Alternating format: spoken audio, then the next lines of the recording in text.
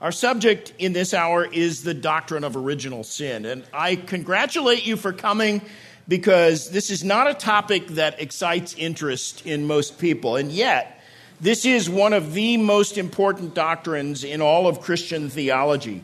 And in fact, it's so important that if you deny this doctrine, you can't really even call yourself a true Christian. You're not a true Christian if you deny this doctrine. Deny original sin, and you cannot consistently affirm the doctrine of justification by faith, which is to say that if you deny the doctrine of original sin, there's no logical way you can believe the gospel itself.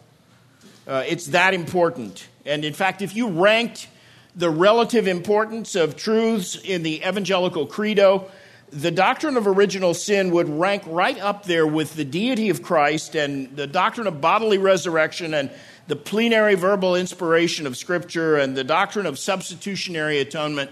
All of those are tied together in the gospel.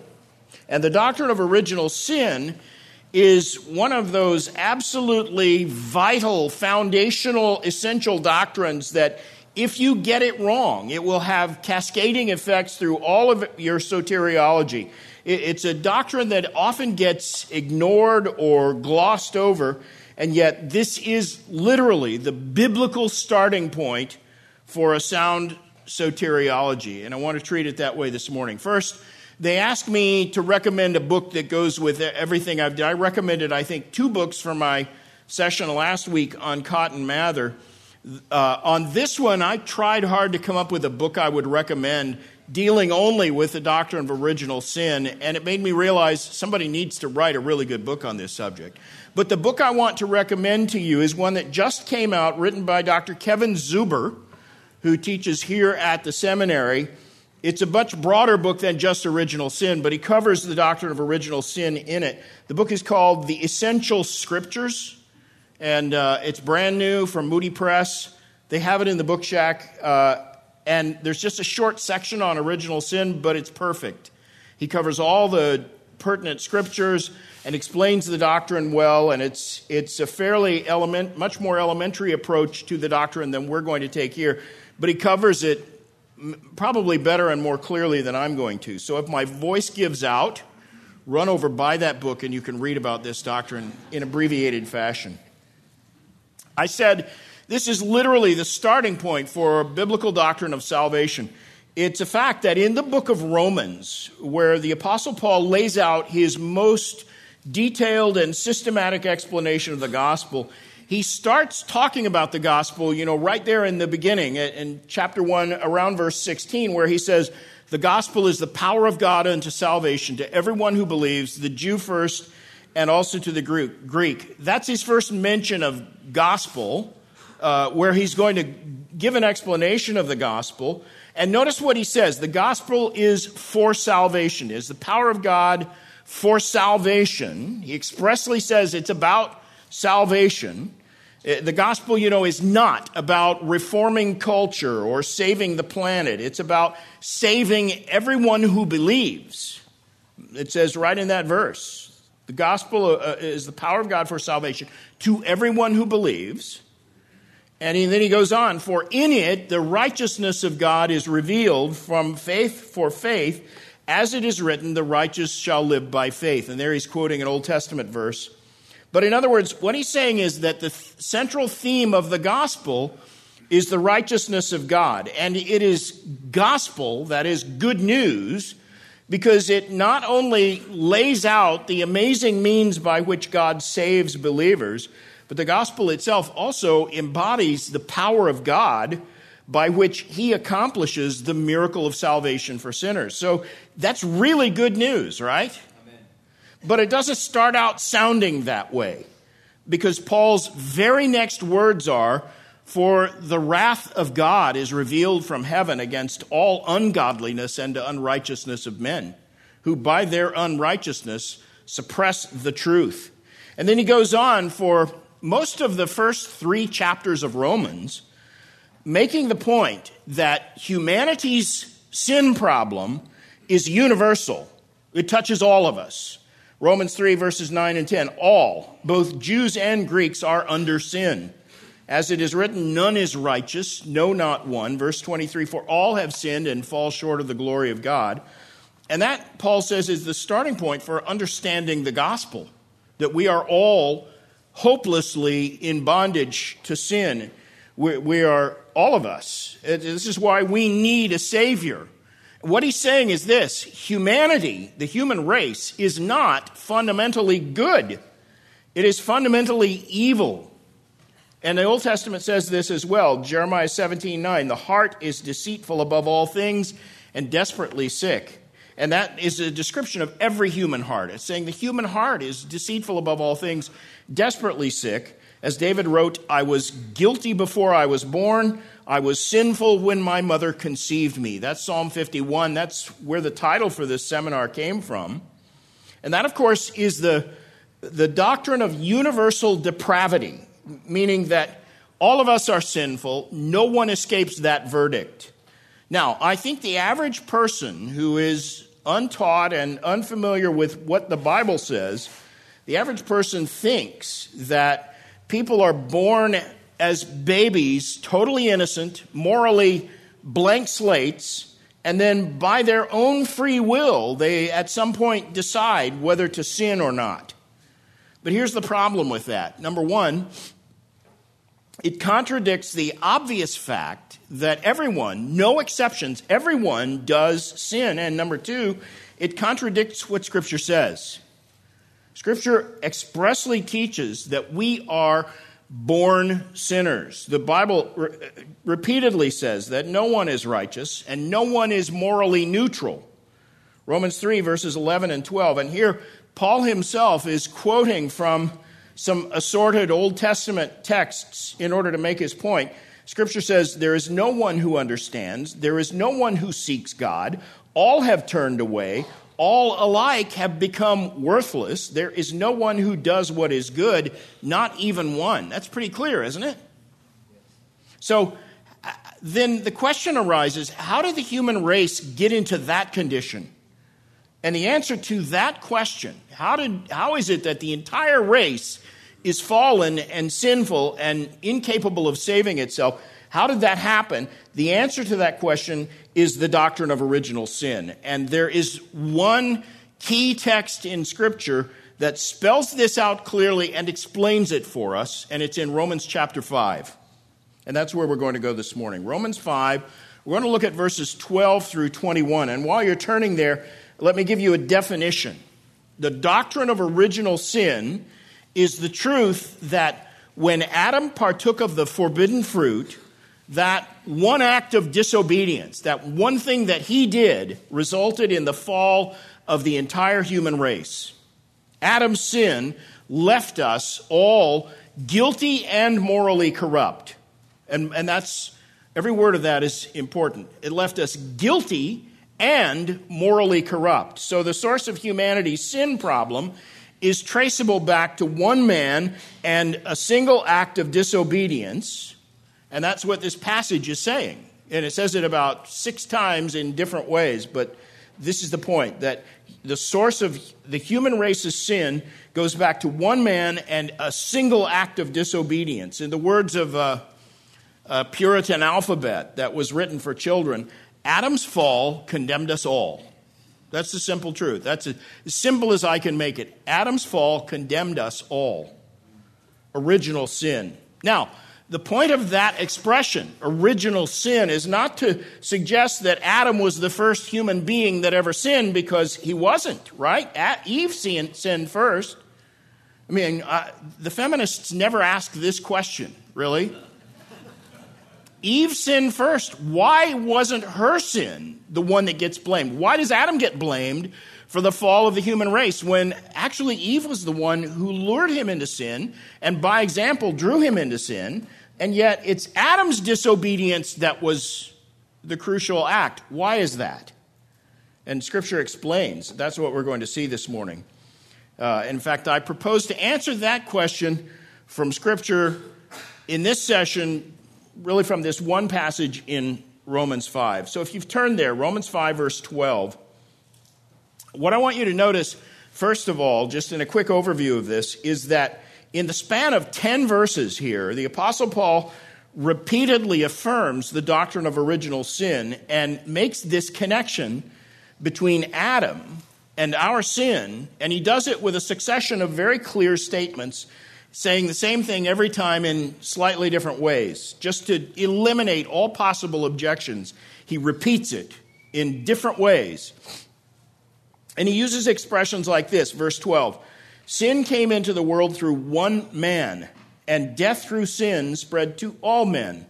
Verse 15, many died through one man's trespass. Verse 17, because of one man's trespass, death reigned. Verse 18, one trespass led to condemnation for all men. Verse 19, by the one man's disobedience, the many were made sinners. So 5 times in those verses, Paul clearly and categorically states that humanity's sin problem stems entirely from one act of sin, namely Adam's act of disobedience, and the ramifications of that are monumental. Adam's sin fatally condemned all of his offspring. By the one man's disobedience, the many were made sinners. Now, so that's crystal clear from this text, right? Adam's sin corrupted all of humanity. It ruined human nature. That single act of disobedience, Adam eating the forbidden fruit, is the source of our sinful character. So you are not a sinner because you sinned. You didn't become a sinner when you first sinned. The opposite is true. You sinned because you were born a sinner. That is precisely what David is saying in that famous verse in Psalm 51, verse 5, when he says, I was brought forth in iniquity, in sin did my mother conceive me. He's not suggesting that he was conceived in an act of sin by his mother. What he's saying is that he was a sinner from the moment of his conception. We were fallen from the time we were conceived in the womb, and the reason for that is traceable directly to Adam's rebellion. And furthermore, and this is absolutely vital to get, this is the contested point and the one you must believe, the guilt of Adam's disobedience is imputed to his offspring. We're going to focus on this morning. There's no other conclusion you can draw from this, by the way. Verse 18, through one transgression there resulted condemnation to all men. In other words, Adam's disobedience rendered all of his offspring guilty, subject to judgment and condemnation. In short, the guilt of Adam's sin was imputed to all of his progeny, all men, and that's all women, of course, as well. And just an aside, by the way, this passage expressly confirms the unity of the human race.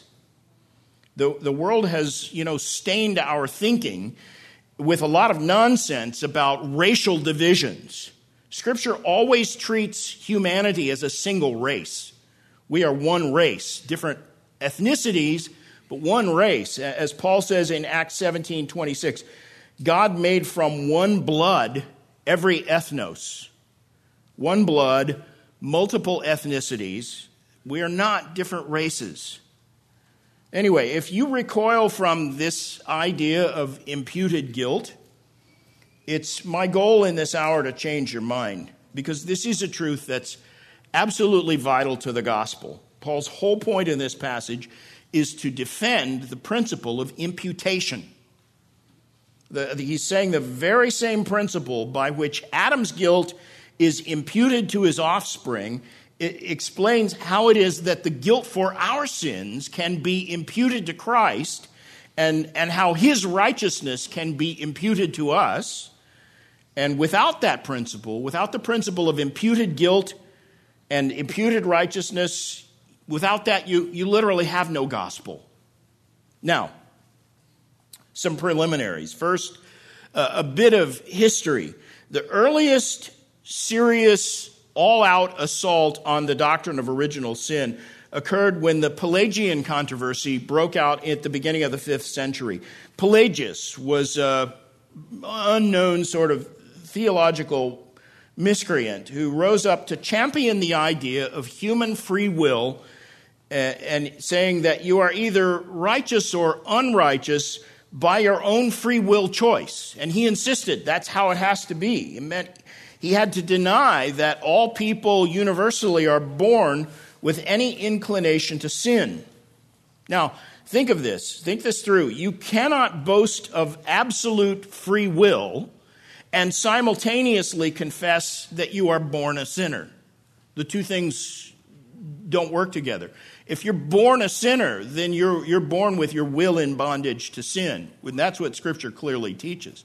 If you want to champion the cause of absolute human free will, you have to deny that you are hopelessly in bondage to sin or that you were born a sinner. Those ideas are antithetical to each other. So Pelagius insisted that sin is a matter of individual choice, and he said all it takes for a sinner to be righteous is sheer human willpower. You can decide by your own free will to become righteous. Now, our passage, Romans 5, verses 12 through 21, was the centerpiece of Augustine's argument against Pelagius. Augustine in North Africa and also Jerome in Jerusalem were both contemporaries of Pelagius, and both of them refuted him. And they went to Romans 5 in order to do it. They also pointed out that Pelagius' doctrine left no meaningful place for divine grace in the salvation of sinners. Because if a sinner can harness his own willpower in order to make himself righteous, not only is the need for God's grace eliminated, the result will be a religion that hinges entirely on the sinner's own good works. And of course, that flatly denies everything Scripture teaches about how sinners are saved. And so the result of Pelagianism was a works-based religion. But the starting point and the defining feature of the Pelagian heresy is Pelagius' denial of the doctrine of original sin. You cannot deny original sin and avoid Pelagianism.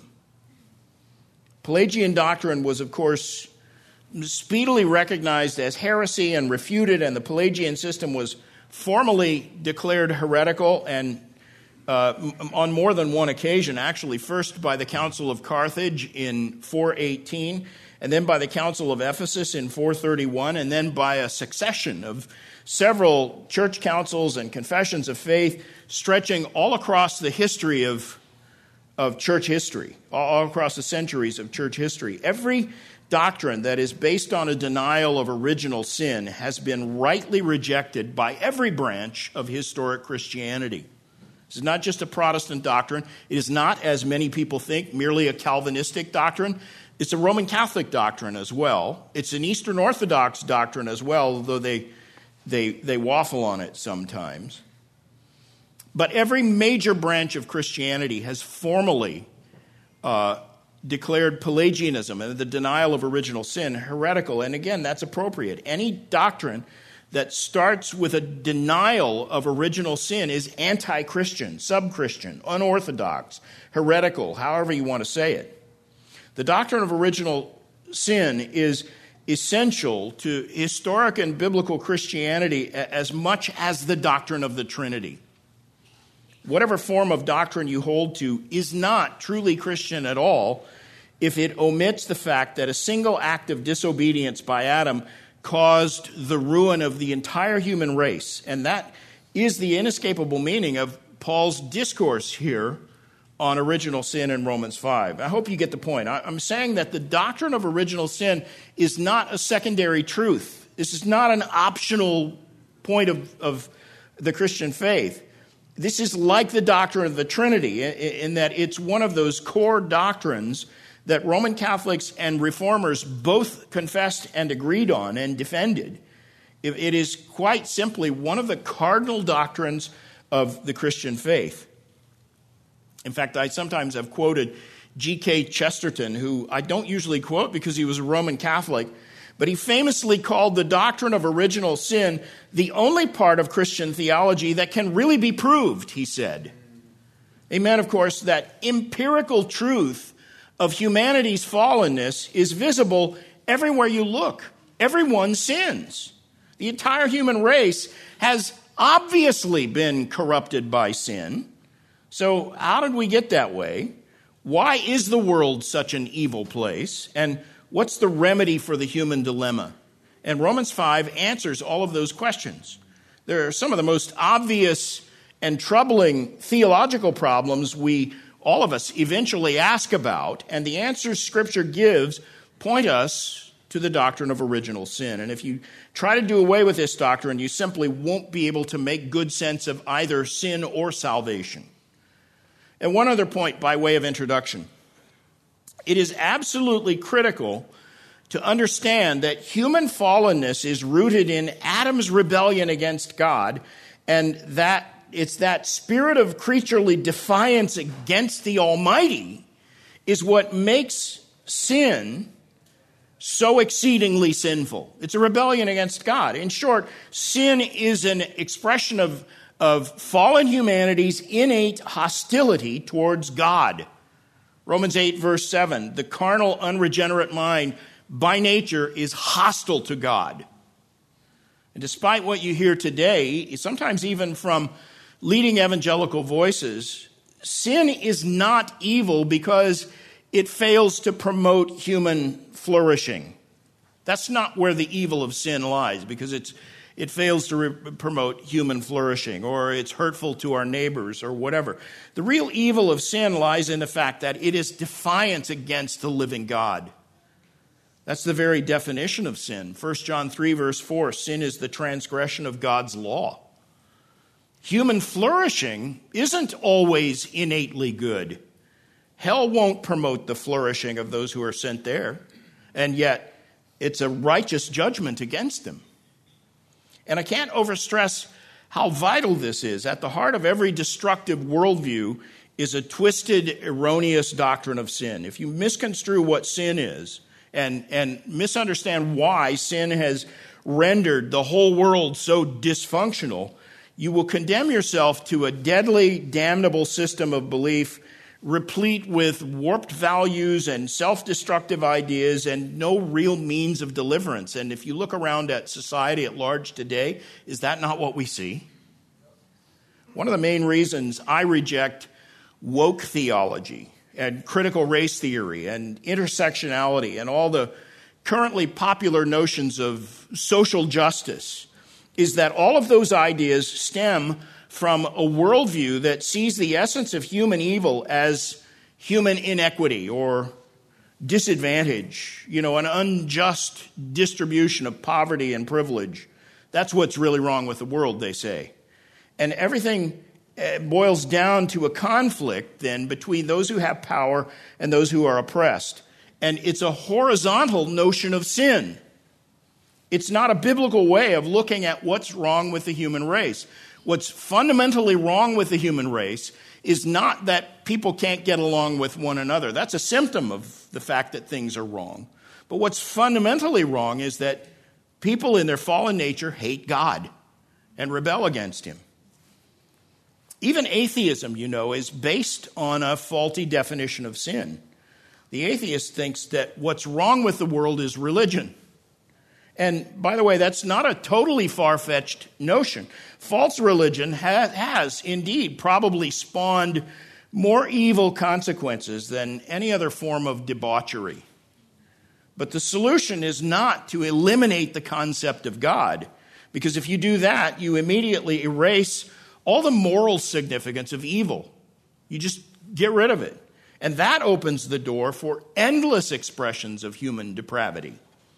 And I'm convinced that most of what's wrong in the visible church today is also rooted in an inadequate or faulty teaching about sin. You look at the broad spectrum of the evangelical movement today.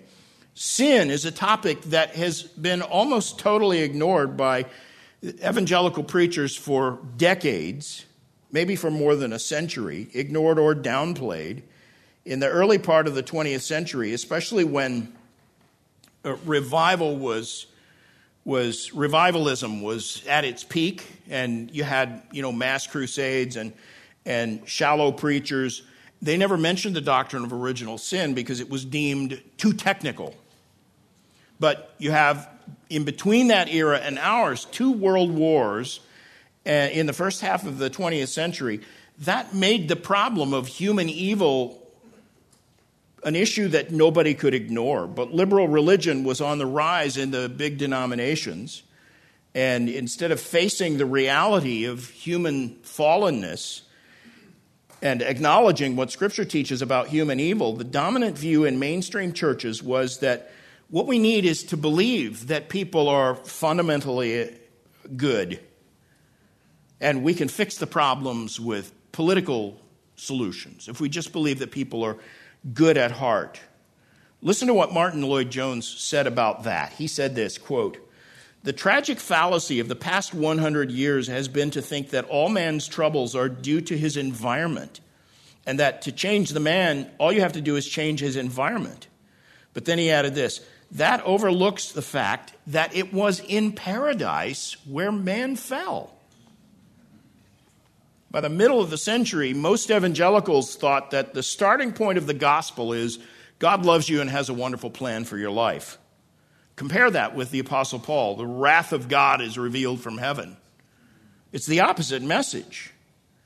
And frankly, a biblical treatment of original sin would have messed up the narrative, God loves you and has a wonderful plan for your life. But by the end of the 20th century, with seeker-sensitive methodology in vogue and evangelical thought leaders convinced that even the mention of sin or hell, that's too negative sounding, they simply ignored the subject of original sin altogether. And that is one of the major reasons the church is in such a mess today, the broad church. I'm not talking about our church, I'm talking about the visible evangelical testimony to the world.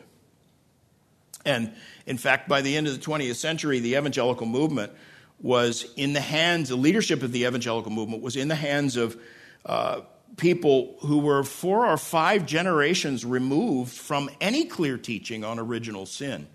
As I said, look for a book on the subject, a definitive work on the subject today, and you're going to come up dry. And incredibly, after all of that, we still to this day, hear people complain that evangelicals have too much to say about sin and not enough about tolerance or diversity or multiculturalism or social justice or some other currently stylish postmodern value. We need to talk about those things instead, we're told. And now we even have evangelical thought leaders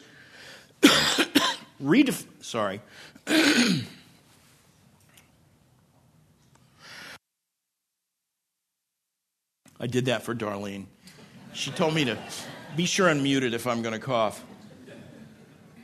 Now we even have some evangelical thought leaders who are redefining sin so that concupiscence, evil desires, inordinate sexual desires, even perverted sexual desires, same-sex attraction, these, we're told, are not to be viewed as sinful as long as the person who harbors those desires remains celibate. That's a common evangelical opinion now.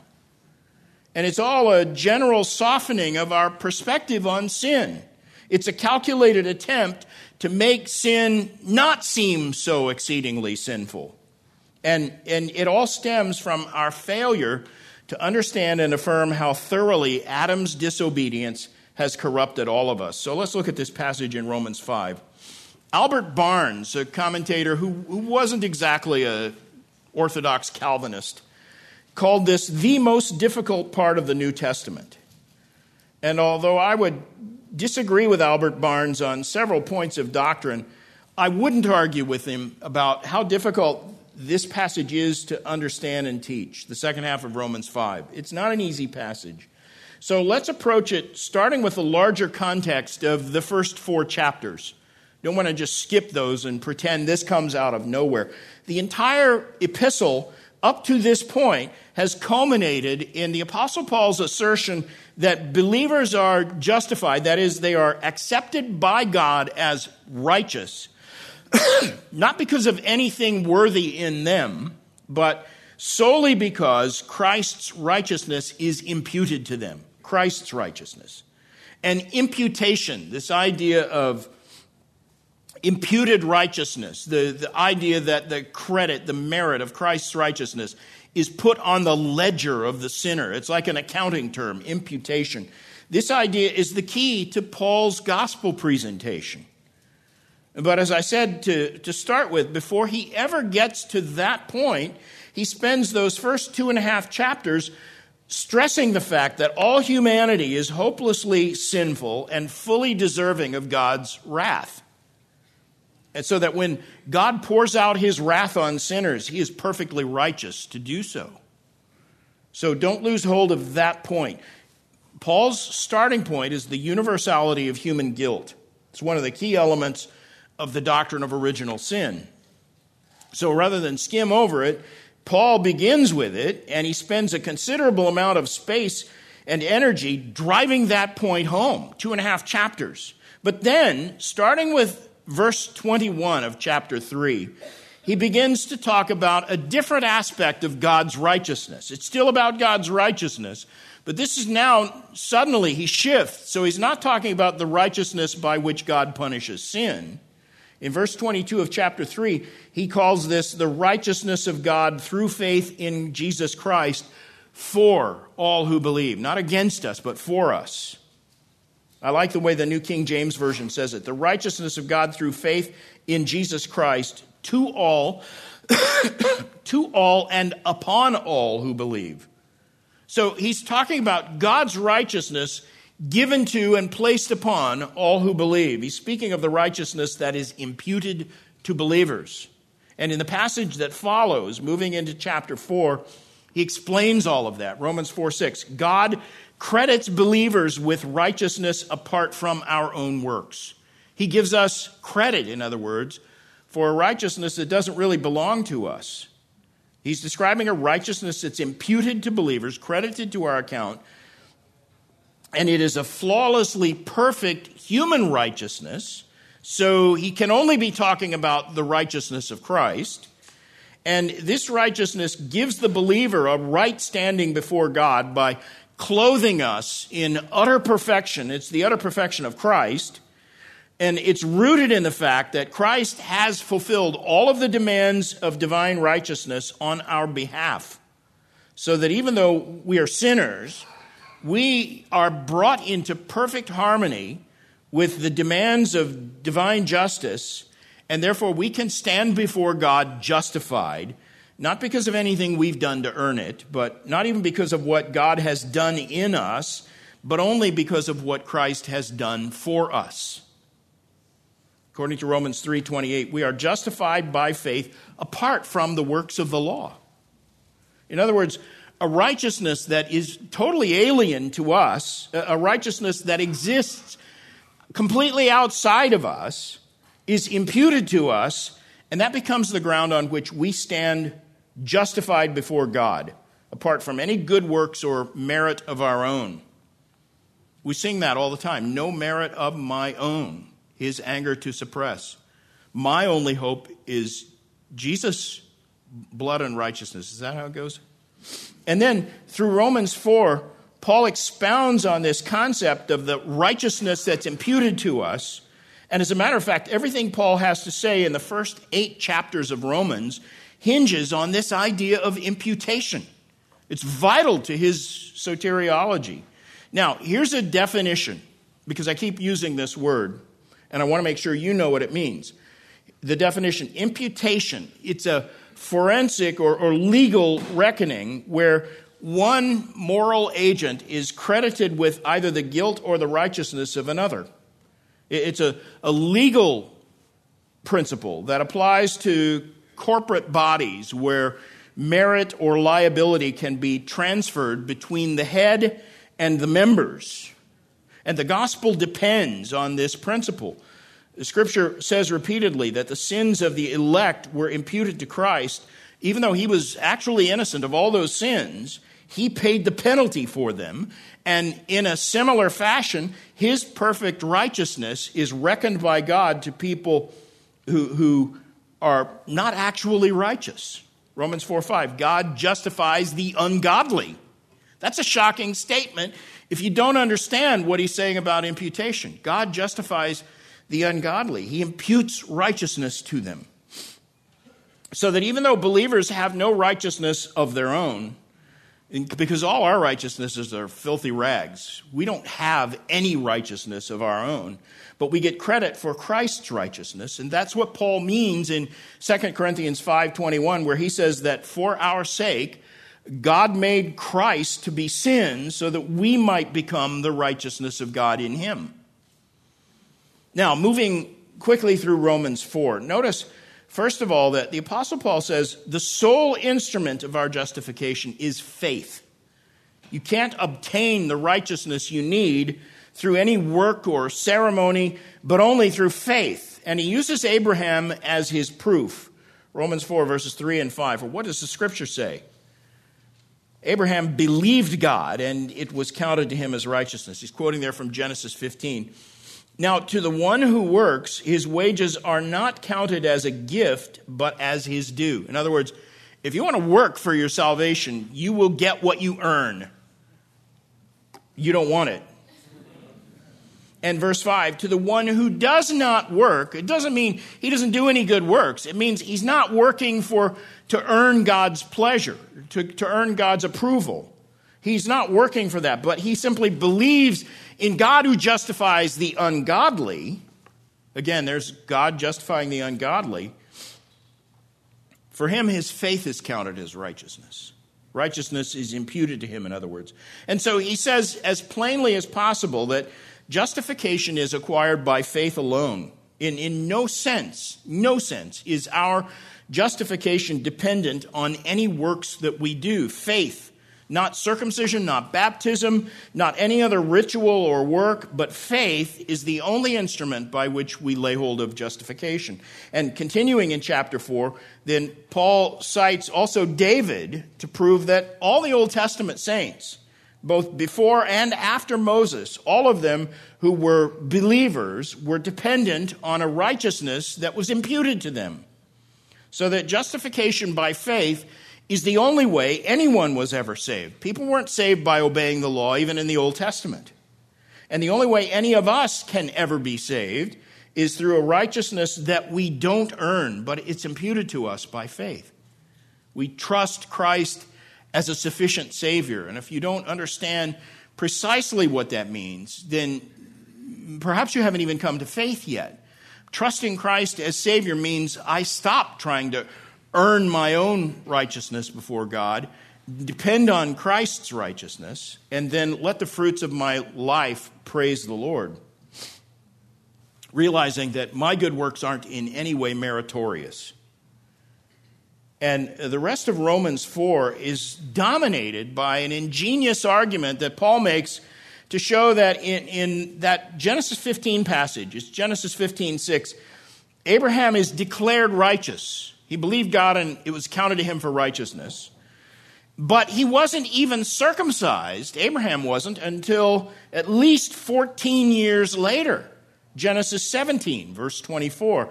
And in fact, Genesis 17:24 says, Abraham was 99 years old when he was circumcised.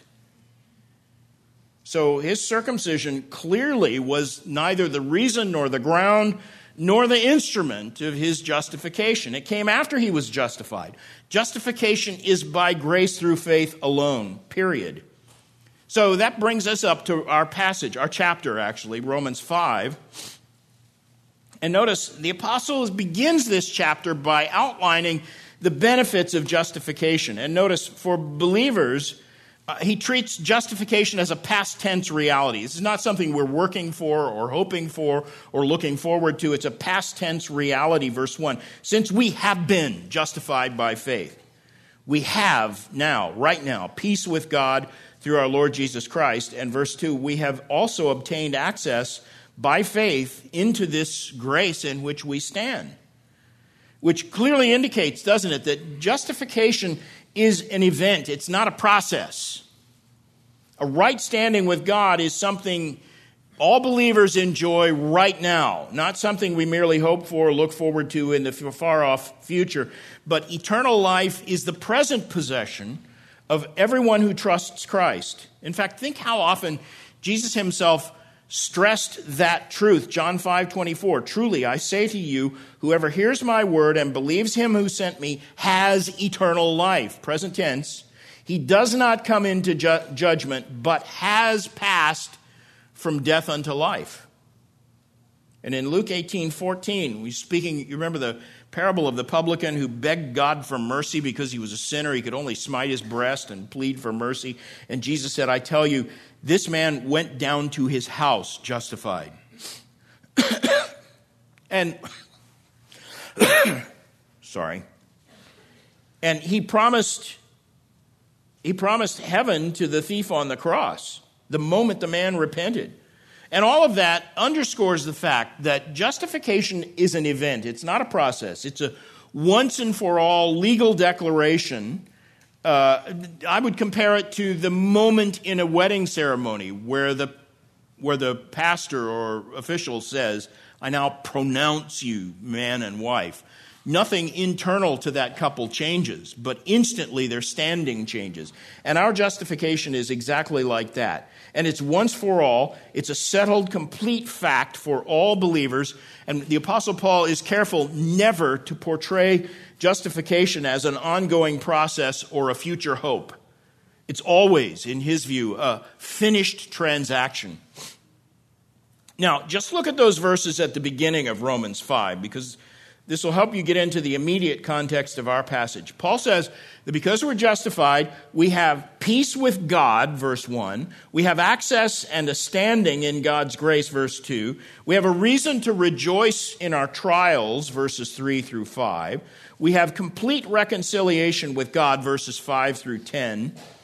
And again, all of those are present possessions for the believer. They're benefits of our justification that if you are a believer, you enjoy right now. Christ has already obtained every conceivable spiritual benefit on our behalf. And then in the midst of all of this, he keeps touching on the truth that as far as divine justice is concerned, Christ is our representative. He's our proxy. He's our substitute. He says, for example, verse 9, we are justified by his blood, saved by him from the wrath of God. Verse 10, we were reconciled to God by the death of his Son and saved by his life. And all of those expressions mean the same thing, that in view of God's justice, Christ is our representative. He stands at the bar of divine judgment as our proxy, and the full merit of his righteousness is ours by imputation. So think about the implications of that. If we're honest, I think all of us have to admit at some point that this whole idea of merit by proxy runs counter to the human intuitive sense of justice.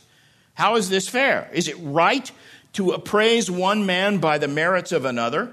How can justice punish or reward one moral agent for the actions of another? And in fact, this is the very moral dilemma that makes the doctrine of original sin so hard for people to deal with if they approach it from a humanistic, rationalistic perspective. I mean, let's just put the hard question on the table. How can God hold you and me guilty for what Adam did? But when you find yourself asking that question, remember the very same question that you're asking actually lies at the heart of our justification. How can God punish Christ for our sins? How can the merit of Christ's righteousness be imputed to us? And those are precisely the questions the Apostle Paul is dealing with in this context. To show how Christ's righteousness can count as merit for you and me, he goes back to the example of Adam and how we inherited his guilt. The proof we inherited his guilt is seen in the fact that we sin.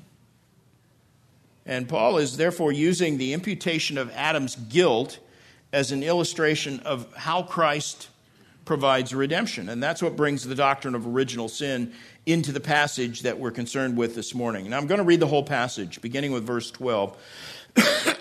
10 verses. And as I read, I want you to notice several things. First, it's immediately clear that he's drawing an analogy between Adam and Christ. And pay attention to that analogy, because you'll notice that sometimes he seems to be making a comparison, and other times it looks like he's making a contrast. And actually, I've got more than enough down here. Thank you. Do I look like I need a drink? All right, hang on. It's not going to help. So sometimes it looks like he's making a comparison, and sometimes it looks like he's making a contrast. And I lost my place in my notes.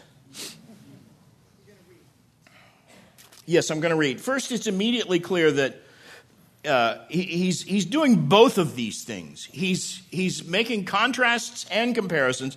He's showing that the means by which Adam's guilt comes to us is the same means by which Christ's righteousness comes to us. That's the comparison he's making. But at the same time, he emphasizes that the results of these two reckonings are precisely the opposite, and that's the contrast he makes. So it's a comparison and a contrast. Second, notice, as I read it, that in verse 12, he breaks off mid-sentence. And verse 13 starts a whole new sentence with a whole new point. And in fact, verses 13 through 17 are one long parenthesis where he interrupts himself. It's a slight digression. Something interrupted his thought flow, and he injects verses 13 through 17 into what he's been saying in order to lay a better foundation for what he was planning to say. And in fact, the King James and New King James Version actually include parentheses in the way they punctuate it. And I like that. It makes it clear that verses 13 and 17 are a digression. That's important because if you miss the flow of Paul's logic, you miss the meaning of the whole passage. But basically, this is how to read the passage. Paul begins a sentence in verse 12 that he never finishes. And then the parenthesis of verses 13 through 17 is a logical detour that's interjected into what he was beginning to say. Then he returns in verse 18 to restate what he started to say in verse 12, and this time he finishes the sentence. And if you don't follow the pattern of his logic that way, if you don't get interrupted in your thinking where he got interrupted in his thinking, this passage will probably confuse you. So here's the passage starting with verse 12. Therefore, just as sin came into the world through one man, and death came through sin, and so death spread to all men because all sinned. And he doesn't finish the sentence. Just as that, therefore what? He doesn't finish it. He interrupts himself. For sin was indeed in the world before the law was given, but sin is not counted where there is no law. Yet death reigned from Adam to Moses, even over those whose sinning was not like the transgression of Adam, who was a type of the one who was to come. But the free gift is not like the trespass. For if many died through one man's trespass, much more have the grace of God and the free gift by the grace of that one man, Jesus Christ, abounded for many. And the free gift is not like the result of that one man's sin. For the judgment following the trespass brought condemnation, but the free gift following many trespasses brought justification. For if because of one man's trespass death reigned through that one man, much more will those who receive the abundance of grace and the free gift of righteousness reign in life through the one man, Jesus Christ. And that's the end of his parenthesis. He comes back to his original thought. Therefore, as one trespass led to condemnation for all men, so one act of righteousness leads to justification and life for all men. For as by the one man's disobedience the many were made sinners, so by the one man's obedience the many will be made righteous. So let's look at this systematically from two sides. First, we'll look at the comparison that Paul's making between Adam and Christ, and then we'll observe the contrast he makes between them. So that's a simple outline. First the comparison, then the contrast. Now, obviously, from where most of us sit, it's a lot easier to see contrasts rather than comparisons between Christ and Adam. And yet, unless you see that both Adam and Christ fulfilled a similar kind of headship, then you're going to have difficulty understanding any of this. So let me begin by saying this, and this is Paul's main point of comparison between Adam and Christ. Each of them stands in a specific role of headship, representing an entire class of people. Adam represents the class of people who are in Adam. Christ represents all those who are in Christ. And the same parallel between Adam's headship over the human race and Christ's headship over the redeemed race, This is an idea that comes up repeatedly in the Apostle Paul's writings. In 1 Corinthians 15:22, Paul writes, "As in Adam all die, so also in Christ shall all be made alive." And again, that's not a statement of universalism. He's talking about all who are in Adam die, and all who are in Christ shall be made alive. And then Paul even refers to Christ as the last Adam in 1 Corinthians 15:45. The first man, Adam, became a living being. The last Adam became a life-giving spirit. So, in other words, there's such an exact parallel between Adam and Christ in the role of headship that they had, such an exact parallel that the apostle, in essence, refers to Christ as the second Adam, or the last Adam. Now, the importance of that parallel can hardly be stressed too much. Paul is saying that there's a correspondence between the way we fell into sin in Adam and the way we are redeemed from that sin in Christ. And unless you understand the fall, you'll never understand redemption, because the parallel is so close. Your understanding of what it means to be in Christ is to a very large degree dependent on what you think it means to be in Adam. And everyone is either in Christ or in Adam. And it's one or the other. It can't be both. There's no middle ground. All in Adam die, all in Christ are made alive. All in Adam are clothed in guilt, all in Christ are clothed in righteousness. And the whole point of the passage we're looking at this morning is this: the means by which we become partakers of Christ's righteousness is an exact parallel of the way we became partakers of Adam's guilt. Our relationship to Adam in the fall explains our relationship to Christ in his redeeming work. And in fact, Paul says in a paraphrase, or in a phrase at the end of verse 14, that Adam was a type, and he means a figure, an image, a living illustration of the one who was to come. Adam is the archetype. He prefigures Christ. He's like a prophetic foreshadowing of Christ. He's a living picture of the one who was to come.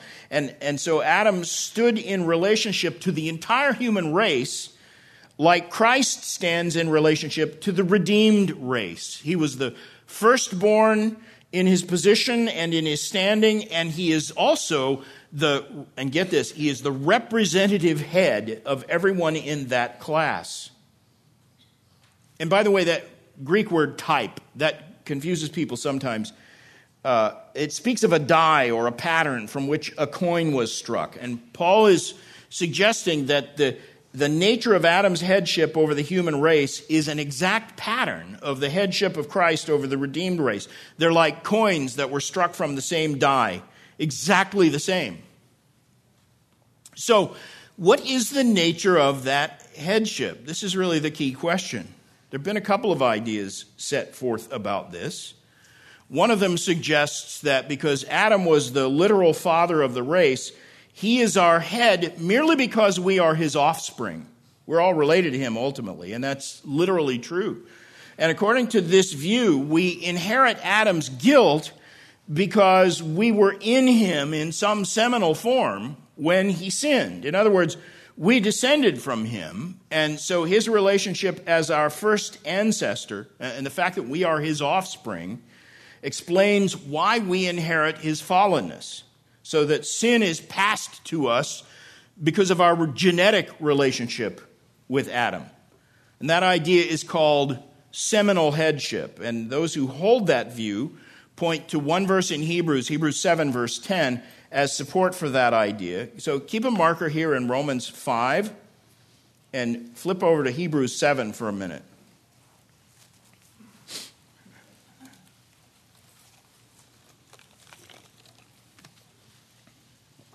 Hebrews 7.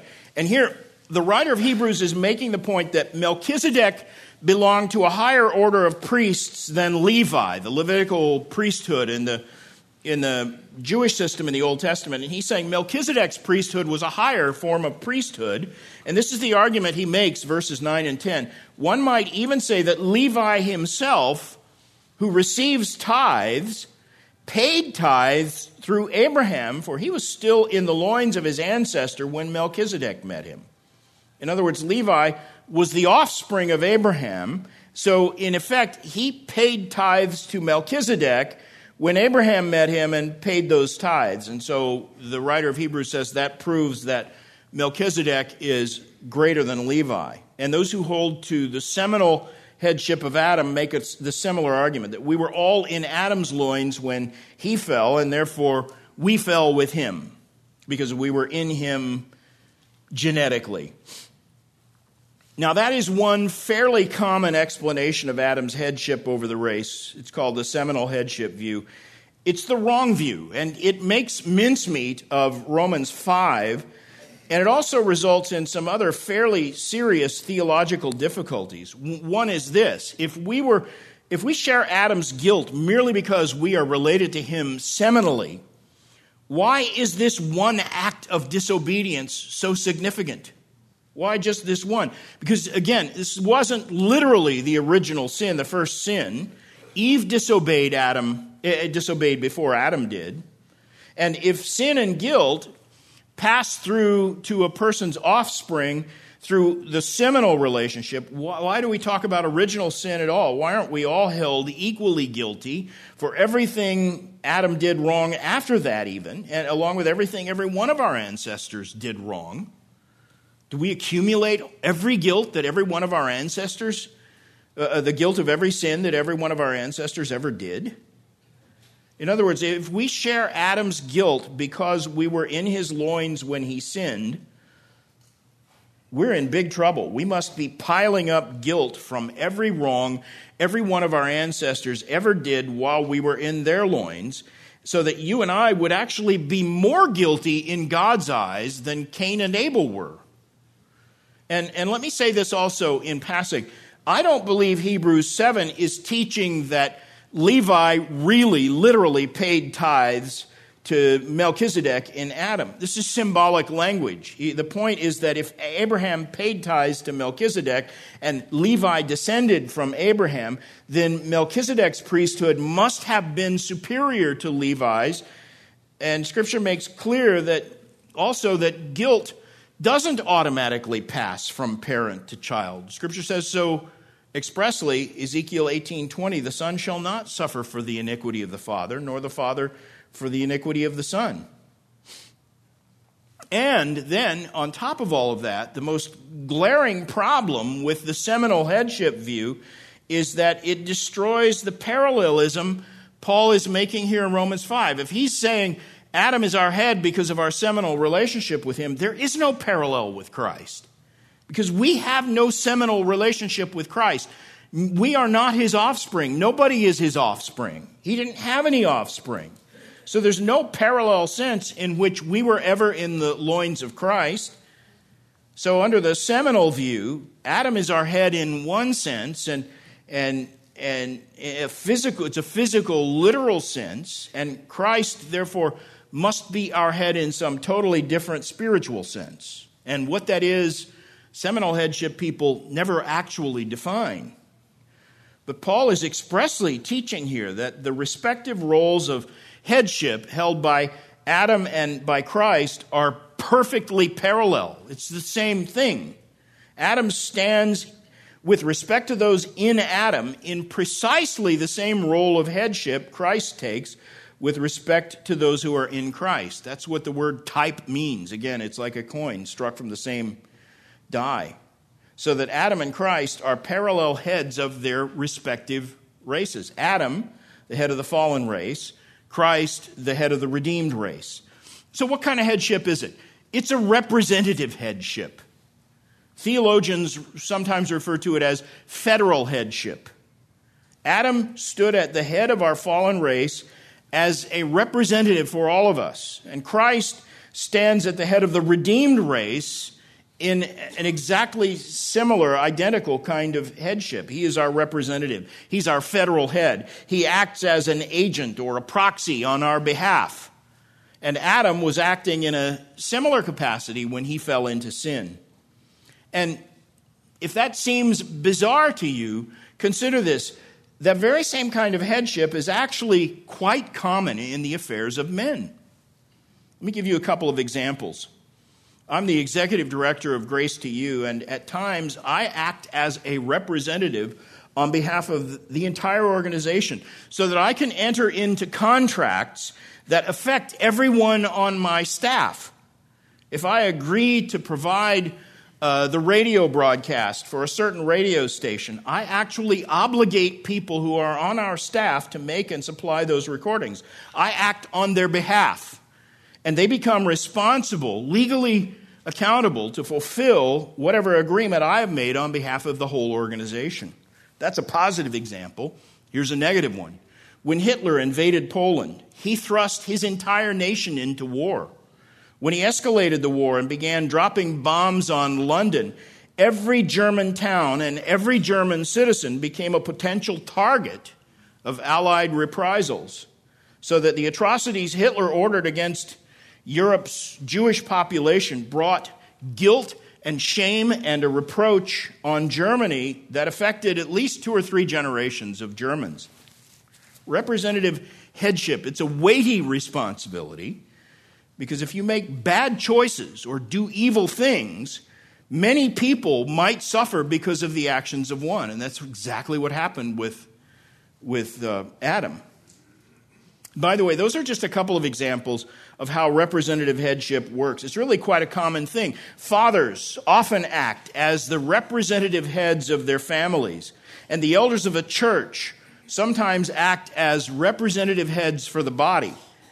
Recently read the story of a man who ran up a large debt and then abandoned his wife and went into hiding. And because she was covenanted to him in marriage, she is still legally obligated to repay his debts. Even though she took no active part in spending the money, she didn't commit any of the crimes he was guilty of, but she's responsible for the debt. So this concept of headship is actually more common in human affairs and legal affairs than you might think.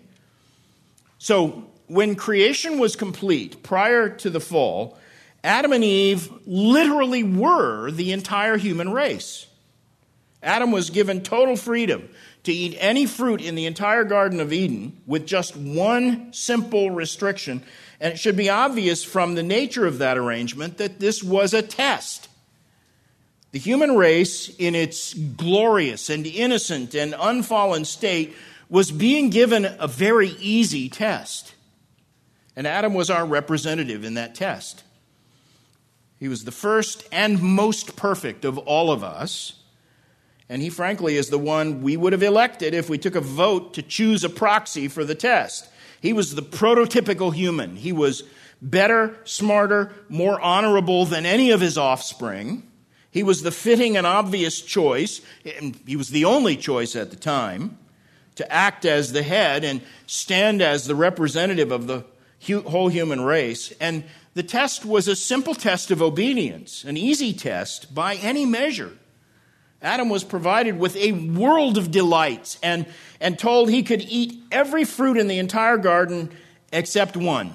Anything he wanted to do, he was free to do, but he was not to taste of the fruit of that one tree. And then, acting in his role as the representative of our race, he failed that simple test. He ate the forbidden fruit, and that plunged the whole race into sin. And because he acted in the capacity of our representative head, we fell when he fell.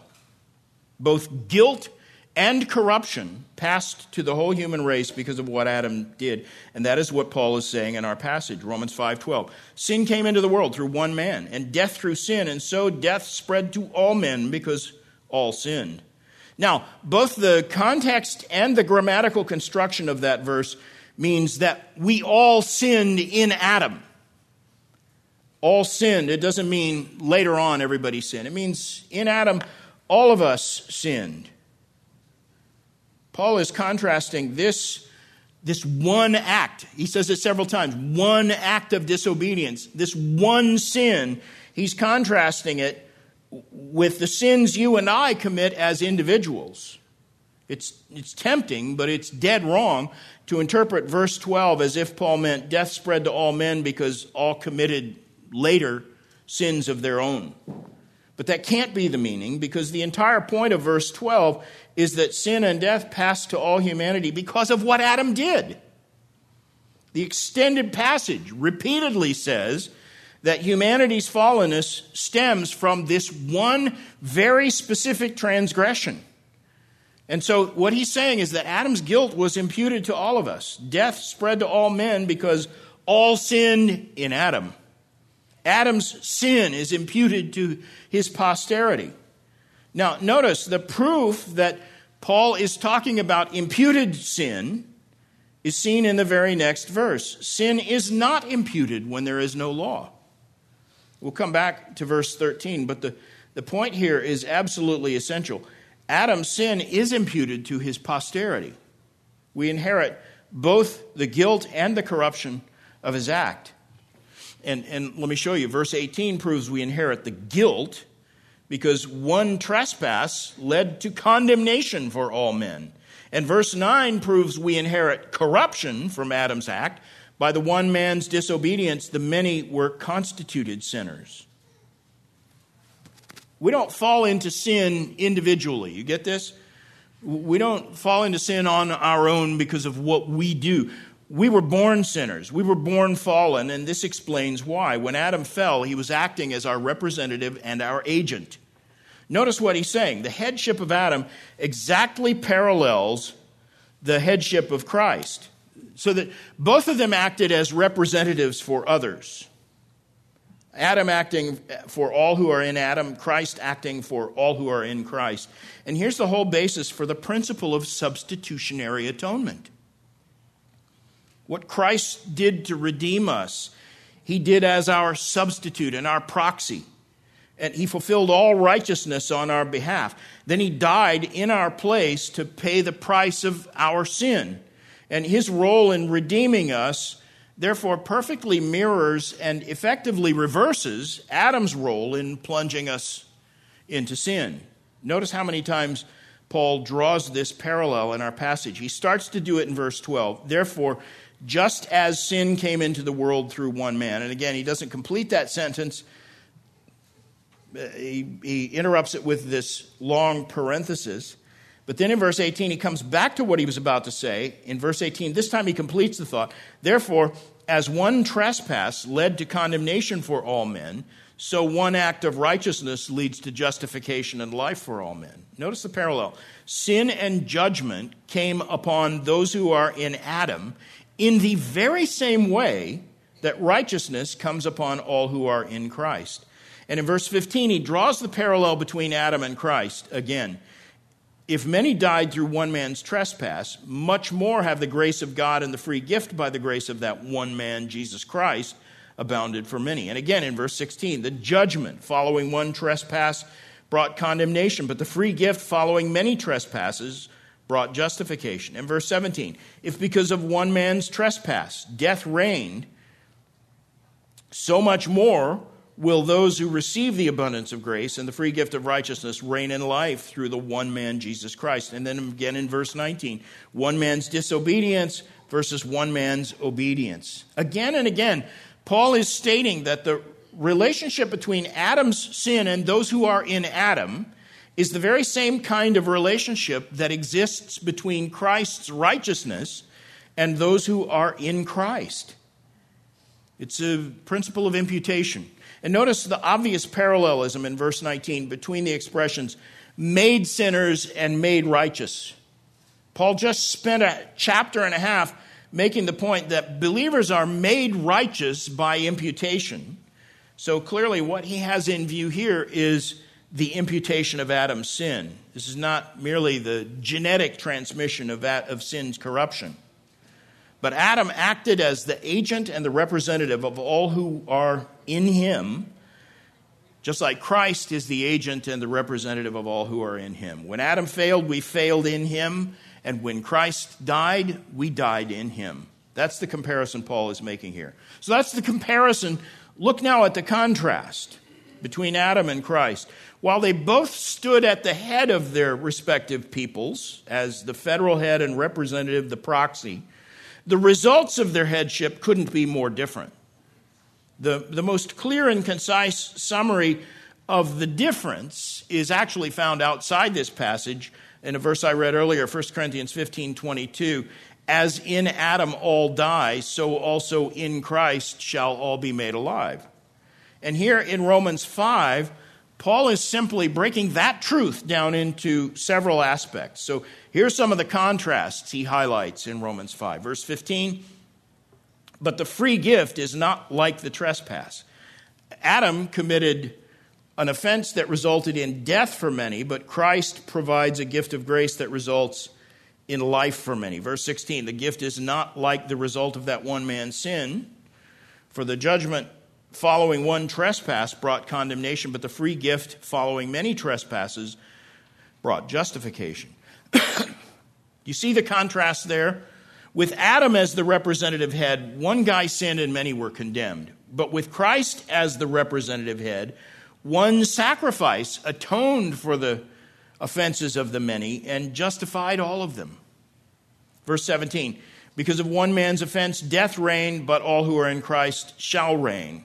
Verse 18, one trespass led to condemnation, one act of righteousness leads to justification. Verse 19, as by the one man's disobedience many were made sinners, so by the one man's obedience the many will be constituted righteous, declared righteous. So let's sum up all these contrasts. Adam disobeyed, Christ obeyed. Adam's headship brought condemnation to the people he represented. Christ's headship results in justification for the people he represents. Adam brought guilt and corruption on his people. Christ brings grace and a free gift to his people. Adam's headship brought death to everyone in Adam. Christ's headship brings life to everyone in Christ. As in Adam all die, so in Christ all shall be made alive. Now, let me comment on something that people inevitably ask about. Look at verse 18. Therefore, as one trespass led to condemnation, so one act of righteousness will lead to justification. And both expressions use this, both segments of that statement use this expression, for all men. There are some people who want to try to shoehorn universalism into that statement. Notice the words, all men. Occasionally, someone will suggest that the all men who were judged in Adam refers to every one of Adam's offspring. So they reason. Paul says one act of righteousness leads to justification of life for all men. That in the same context, the same expression has to be the same group of all men. But no, again, it's all who are in Adam versus all who are in Christ. That's the way you have to read that. Otherwise, you fall into universalism, which contradicts hosts of scriptures. There's one more difficulty presented in this passage that I want to clear up. This one was the hardest for me to sort of untangle. Verses 13 and 14. For sin indeed was in the world before the law was given. But sin is not counted where there is no law. Yet death reigned from Adam to Moses, even over those whose sinning was not like the transgression of Adam, who was a type of the one who was to come.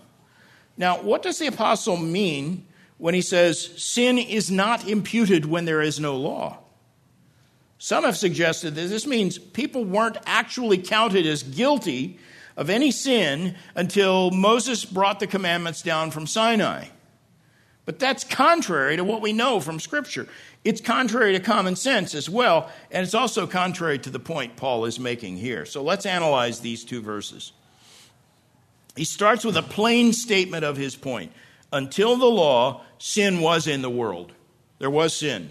There was indeed sin prior to the giving of the law, and people were held accountable for their actions. Though sin is the transgression of the law, people were transgressing the law years, ages, generations before Moses brought the law down from Sinai. There was indeed sin. But sin is not counted where there's no law. Some people read that and conclude that if sin can't be imputed in the absence of law, then people must not have been accountable for the sins they committed. But Paul's point is exactly the opposite.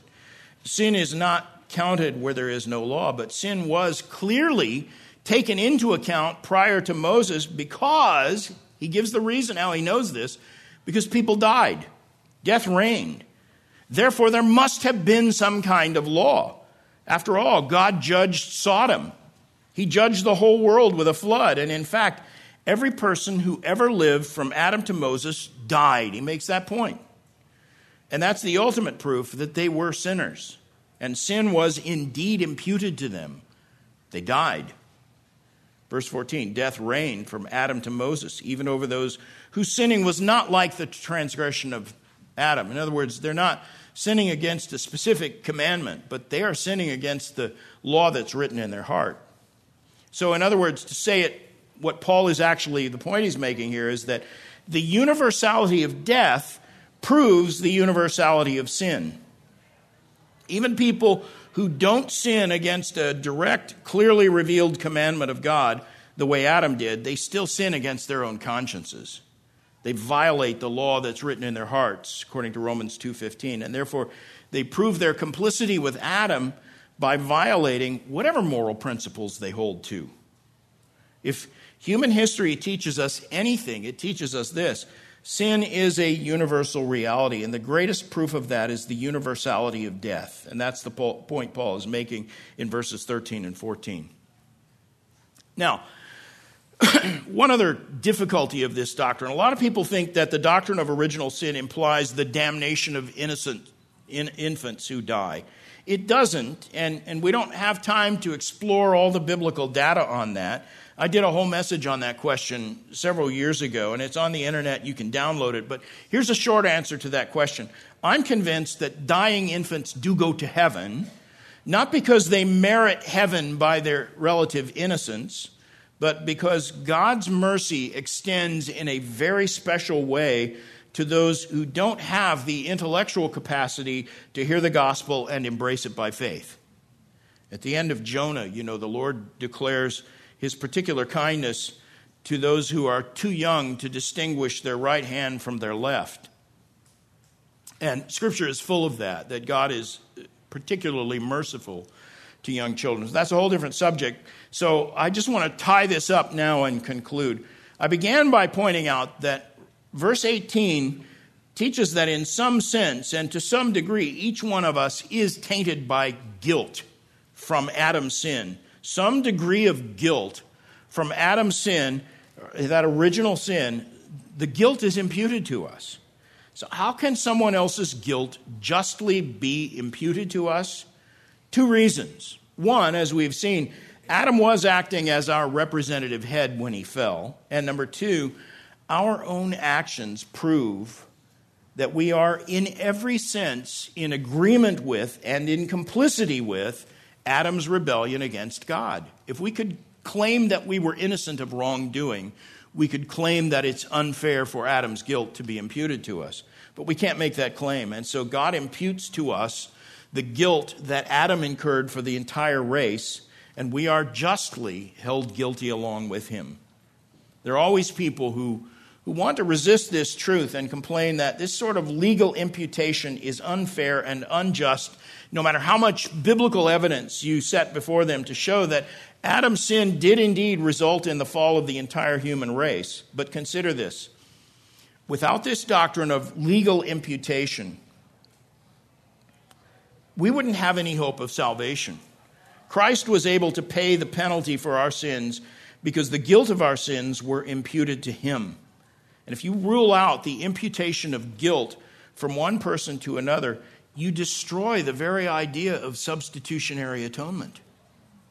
And furthermore, the principle of imputation explains how the merit of Christ's righteousness can be imputed to those of us who we don't deserve that either. In fact, we deserve that even less. But we are in Christ, and so his righteousness imputed to us. And that's the only way that while we are yet sinners, God can justify us and bring us into a perfect right relationship with him. So in an important sense, the doctrine of original sin is based on the very same principles as the doctrine of justification by faith. And for believers, the atoning work of Christ represents the absolute and ultimate undoing of Adam's fall, accomplished with precisely the same principles of justice. It's 180 degrees reversal and in perfect symmetry legally. That's why Paul brought up the subject of Adam's sin in the context of a treatise on justification by faith. One doctrine explains the other. And if you don't embrace the justice that imputes Adam's guilt to you, you'll never be able to embrace the doctrine of justification by faith, where our guilt was imputed to Christ and atoned for, and his righteousness is imputed to us for salvation. That's the gospel. You throw away the doctrine of original sin, you undermine the very foundation of the gospel. Understand the doctrine of original sin, and a host of other vital doctrines fall into place for you. It explains why we have this sinful bent. It reminds us that we cannot save ourselves. And most important of all, it makes sense of the doctrine of justification by faith. Like every other vital truth in Scripture, it points us to Christ, the second Adam, who made the only possible atonement for the sin of the human race, and who provides us with the righteousness we need for a right standing with God by faith alone. For if by the transgression of one, death reigned through the one, much more those who receive the abundance of grace and the gift of righteousness will reign in life through the one, Jesus Christ. Let's pray. Father, we are confronted here with a truth of our fallenness, and it moves us to confess, as David did, that we are inclined towards sin and have been since the moment of our conception. We would be hopeless without a perfect Savior whom you have provided in the person of your Son. You brought us up out of a horrible pit, out of the miry clay. You've set our feet on a rock. You put a new song in our mouths. And may we now walk in newness of life for the glory of Christ our Savior. We pray in his name. Amen.